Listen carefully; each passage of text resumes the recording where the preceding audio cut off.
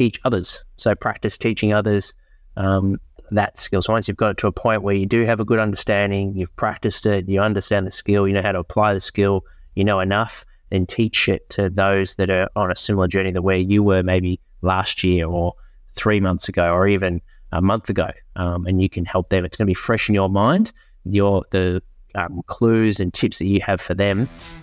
Hello and welcome to the Prepare Like a Pro podcast. Each week I host live Q&As where I present on a topic to help footballers and strength and conditioning coaches with practical knowledge. Make sure to subscribe to my YouTube channel to receive a notification and never miss a live podcast. If you're a returning podcast listener and you love the show, please show support by rating the show. It goes a long way into helping us reach more listeners. Let's get into today's episode. Make sure to stick around to the very end as I provide a free AFL workout and power tip designed to give you confidence and an insight into what it takes to play AFL. Let's go. Today I'll be discussing everything you need to know about learning a new skill. There'll be 10 power tips that will help you not only retain information, whether you're trying to learn a new skill for your sport or for those strength and conditioning coaches, sports scientists that are working in an objective program and you need to pick up new skills for both working out technology and how you apply that to your trade, but also coaching cues, what's working with the athlete in front of you, what's not working, and how to adapt really quickly. So you can apply these 10 power tips to everything that you do, both from a learning perspective, but also just getting better at your trade. I'll also update you on the recent poll I did on LinkedIn and Twitter regarding what's the best way to measure strength with team-based athletes. Some interesting findings there. And then this week's poll, we'll be discussing what's the best time for AFL athletes to get their lower body strength and power in. Is it pre-field sessions? Is it after field sessions? Is it a bit of both, depending on the training focus? This week's upcoming podcast, we've actually got 3 live interviews this week. I'm really looking forward to sharing the guests on the show, and also a power tip this week around bench press. Those following our program, specifically the Gainers Strength and Power program, we're going through an 8-week block like we did over the last couple of years around this time, June, July. It's a great opportunity to really break through the plateaus, do some extra upper body focus as we're reducing the volume of our legs so we can put that energy and intensity through our upper body. It's not going to take away from your training intensity in your game, but more importantly, come August and September when you're playing finals footy, the contested and the pressure and intensity go up, you're at your strongest for the year. So we're looking forward to the PBs, and I'm going to provide a power tip on how our program gets you to your 1 rep max. So exactly the percentages to follow, the reps and the sets when you're working up to a 1 rep max for your bench press, and you can apply that to any strength lift. And then we've got some questions that have been sent in via our Instagram story, as well as our Academy discussion forum. So I'll add to those at the very end. So make sure to stick around for the show. Of course, if you're tuning in on YouTube or on TikTok, hit the comment section and I'll be happy to answer your questions. But let's go into the first tip. Set clear goals, both on the from a daily perspective. If every day you're setting new goals, you can have a really effective week. If every week you're targeting effective goals and you're doing those daily goals, you can have an effective month. And if every month you see where I'm going, is you can have a successful and effective year. So we're going to make sure that you're not just having your New Year's resolution, your big goals for the year ahead, and then forgetting about them and then just creating new goals next year that might be the same because you didn't achieve. Make sure you got a daily goal, weekly goal, monthly, and then that will result in an effective and successful year. So writing them down, I think, is really important, whether it's just like a notepad like this. If you're watching on YouTube, you can see I've got my notes for the show notes, where I love to just I've got heaps of different notes for different, both for my role at Melbourne Football Club. I've got a notepad there where I'll write intentions for those that are in rehab, the athletes I'm working with, and then reflect on them the next day. I've got notes for my business, notes for our marketing and content that we're producing. So I've got different notebooks for different areas of my life, and then I find that both setting intentions but also reflecting on what needs to get done and what worked and what didn't is a really effective way. So writing clear goals is really, really important. That's our number 1 tip. Number 2 break down and divide the skill or topic into smaller parts, just so you don't get overwhelmed. So let's say you want to get, like bench press, for example, you want a 100 kilo bench. At the moment, you're benching 60 kilos. You want to make sure that you can work towards, so 100 kilos is your big picture goal. We want to be able to get multiple reps at 70 kilos is your next goal. And you might achieve that in a month's time. And then, of course, we're working towards 80 kilos. Okay, so break it down, not just from a weight perspective, but also your technique. So you've got technical focuses on areas, maybe your elbows collapse when you're doing your bench press. So you really focus on every rep, make sure your elbows are nice and tight, or you might focus on your breathing. For example, you're not bracing well enough during the bench press and you're forgetting to breathe, whatever it might be.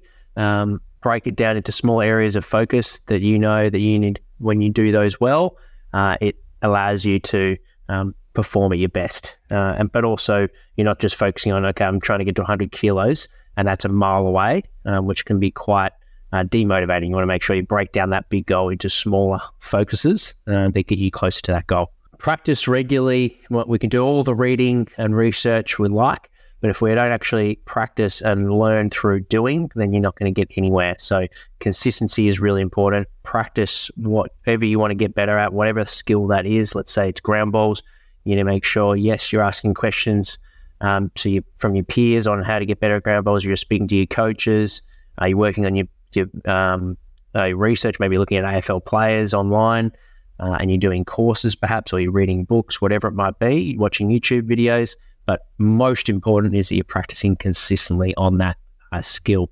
I find too often athletes I'm working with, particularly younger athletes, they'll focus on one thing and then they'll forget about that thing and they'll focus on another thing the next week, and they never really double down on that one skill that they've identified as important for them, or maybe a coach has, and they focus on it long enough to reap the benefits. You need to make sure you stick it through for a long period of time to really break through and get better and become elite at that area.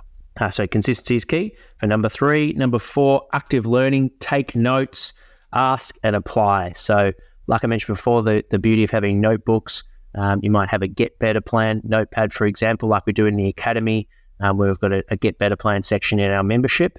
And we recommend all members on that academy to have a Get Better Plan book where they have one lifestyle focus, whether that might be sleep, improving the quality of their sleep, getting to sleep at a consistent time and waking up at a consistent time might be a focus for them for the next month. Once they're consistently doing that on a daily and weekly basis, and the next month they have a different lifestyle focus. It might be increasing the amount of leafy greens that they're consuming, so increasing their vegetables.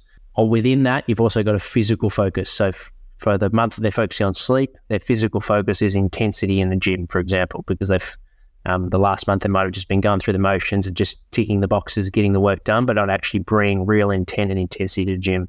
So to work on their power and their strength, they're bringing intensity to it. Once they feel like they've done that on a daily, weekly, and monthly basis, then they might change their monthly focus on the next month towards recovery, for example, from a physical point of view. So you got your physical body that you're focusing on, and then you've got your lifestyle area that you're focusing on.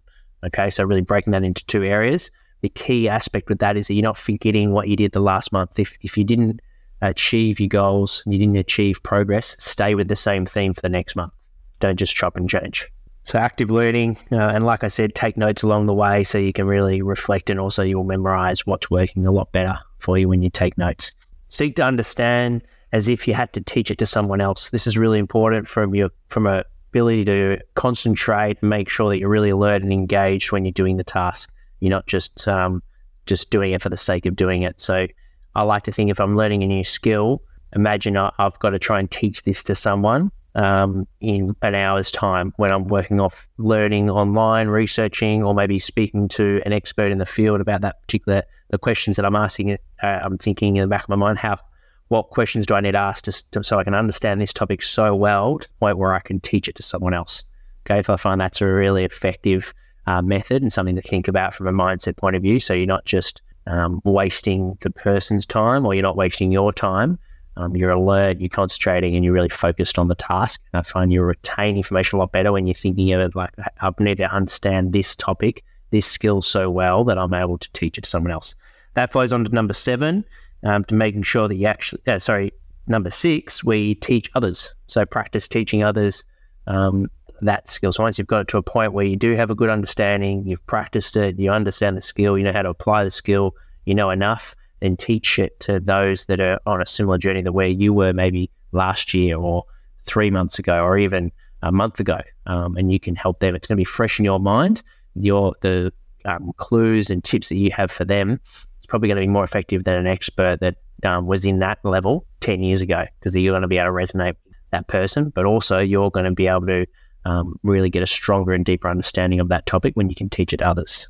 So number 6, teach to others. Number 7, explore the net and do research. Just constantly hungry, be curious, read books on the topic, constantly ask others, and make sure that you're practicing and you're keeping the topic fresh and exciting as well by applying new drills to the topic. So let's say kicking is something you're working on, your goal kicking. Of course, once you find your routine, consistency is key, but you may nail your within 30 metre goal kicking for a period of time and then start to stretch yourself to 40 metres, for example. So make sure you're constantly challenging yourself and you're constantly evolving that skill to make sure that you're getting out of your comfort zone to really get yourself to that next level. Number 8, review and reflect. I think this is something that I've found I've got a lot better at over the years, where I've found that's something that comes quite naturally is setting goals and targets. But what I find more challenging is actually reviewing, reflecting the past and what worked and what didn't, and how I can get better at my application the next time. So that's where it's all good and well to write notes, but if you don't have to read over those notes and what hasn't got done yet, or perhaps your reflections on what could have gone better next time, then you're just going to open yourself up to making the same mistakes. So make sure you're actually reflecting, you're reading over your notes, you're thinking about how that last training session went, and what was your mindset going into that training session, how well did you warm up, how well did you recover during the day, how well did you fuel, how well did you sleep, all those things going into that training session, and then what was the result of that training session? Did you train to the level that you did, or whatever your skill that you're focusing on, was it to the level that you wanted it to be? And if it wasn't, reflect on what you could have done differently and apply that next time. Number 9, be realistic. Setbacks will happen, so make sure that's where, I think it was tip number 2, where you break it down to smaller goals is so important. If you've got lofty expectations and lofty goals where you've just set out a goal like, let's say, play AFL and you're only 13, you need to make sure you've set small goals to what's going to lead towards that bigger long-term goal. Okay, so otherwise you can get down, particularly when you come 18 and maybe you don't get drafted that year, and then you might naturally be disappointed and not be able to jump back on the horse and focus on your process of getting better as a footballer. So make sure that you're realistic. Setbacks are going to be part of your journey, and you want to have a growth mindset and looking towards setbacks actually an opportunity to get better if you learn from them. All right, so that's really, really important. Number 10, seek opportunities to apply your new skill. This is probably the most important out of it all. If you're not applying your new skill, then ultimately what's the point of learning it? So making sure that the skill that you've chosen to do, you're applying. So let's say you want to get better at your fend-offs. Make sure, you're doing your upper body pushing and your strength work is in the gym. Yes, you're practicing fend-offs in training, but most importantly, you want to use those fend-offs on game day. So once you've gotten to a level and you feel confident enough to do them, actually practice on game day. They're not going to happen straight away, but over time with that practice and with a good process behind you, you'll get there and you'll have confidence in your ability to deliver those fend-offs consistently enough. So that's our 10. I'd love to hear back from you if you found any of these tips helpful, or perhaps you've been doing them. Remember to rate and review our podcasts. All it takes is 2 seconds to rate us on Spotify. It'd be great to get a 5-star review. It allows us to reach more listeners and footballers like yourself and strength and conditioning coaches. Moving over to this week's poll. As I mentioned, we had a poll all about what's strength and conditioning coaches' favourite way to test strength, and the most common way that coaches want to test strength was 1RM and 3RM testing. That was 61% on LinkedIn, 65% on Twitter. Max isometric work, so using force plates, came in second. On LinkedIn, that was 34%. On Twitter, that was 29%. So like your back squat ISO or your mid-thigh pull. Number 3 was reps left in the tank. So if you're doing, let's say, if you've got your weight is 80% of your 1 rep max, you do 6 reps, but you felt like you had 2 reps in the bank. There's algorithms to work out what your 1 rep max would be from that, from the reps that are left at that percentage. And then number 4 was loss of velocity. So if you're using GymAware, Push, or any of those velocity bands, you can monitor the speed that you're moving of that weight and then get this research on giving you an estimated 1 rep max from that velocity. So that was at 2% on Twitter and 0% for LinkedIn. So this week's poll is going to be for the sport of AFL. What do you think? When do you think athletes should lift in season?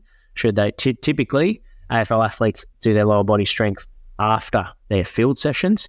Do you think that's the most optimal for the whole athlete, the whole program, not just strength and power, but actually everything? Do you think that it should be pre-field like rugby athletes, or do you think there's a bit of both? So perhaps you do your strength work after the field session, but you do your power development beforehand. I'd love to hear your thoughts. I'll post this on LinkedIn and Twitter this week, and please either contribute to the poll, but also I'd love to see some comments on what you think would be the best method and why. This week on the podcast, we've got Daniel Dujunak-Zaknic, who will be, he's the GWS head strength and conditioning coach. That'll be 3 p.m. Australian Eastern Standard Time on Tuesday, so make sure to tune in for that live show. We'll be discussing physical preparation for AFL athletes. Then on Wednesday, we've got 2 live episodes. We've got Scott Goldman, 9 a.m., who's the performance psychologist for the Golden State Warriors, and we've got Simon Thomas, who's the high performance manager of Western Force in rugby, at 4 p.m. And then our recent interview that we did 2 weeks ago with Joan O'Donnell, who's a sprint coach from Ireland, that episode will be released on our Spotify and iTunes. So if you want to get better acceleration and sprint, make sure to check out that episode. And then our Friday Bite Size is with a recent debutant from the Brisbane Lions, Jasper Fletcher. So if you like that episode, you love that 10-minute bite size, make sure to check out the full episode by searching for Jasper Fletcher on your favorite podcasting app. The questions that I got from our discussion forum in the academy, we wrote, first one was, can I have a coffee in the morning? Absolutely, as long as it's not affecting your quality of sleep. Morning's probably the best time because it's further away from the time it's the furthest away that you're wanting to wind down and go to sleep. So that is the best time to have it. And it's not bad for your health, I believe. Like I have a coffee first thing in the morning with no adverse effects. However, if it is affecting you negatively, then make sure to seek a doctor or a professional help, even a sports dietitian, on some other ways to perhaps have caffeine or energy.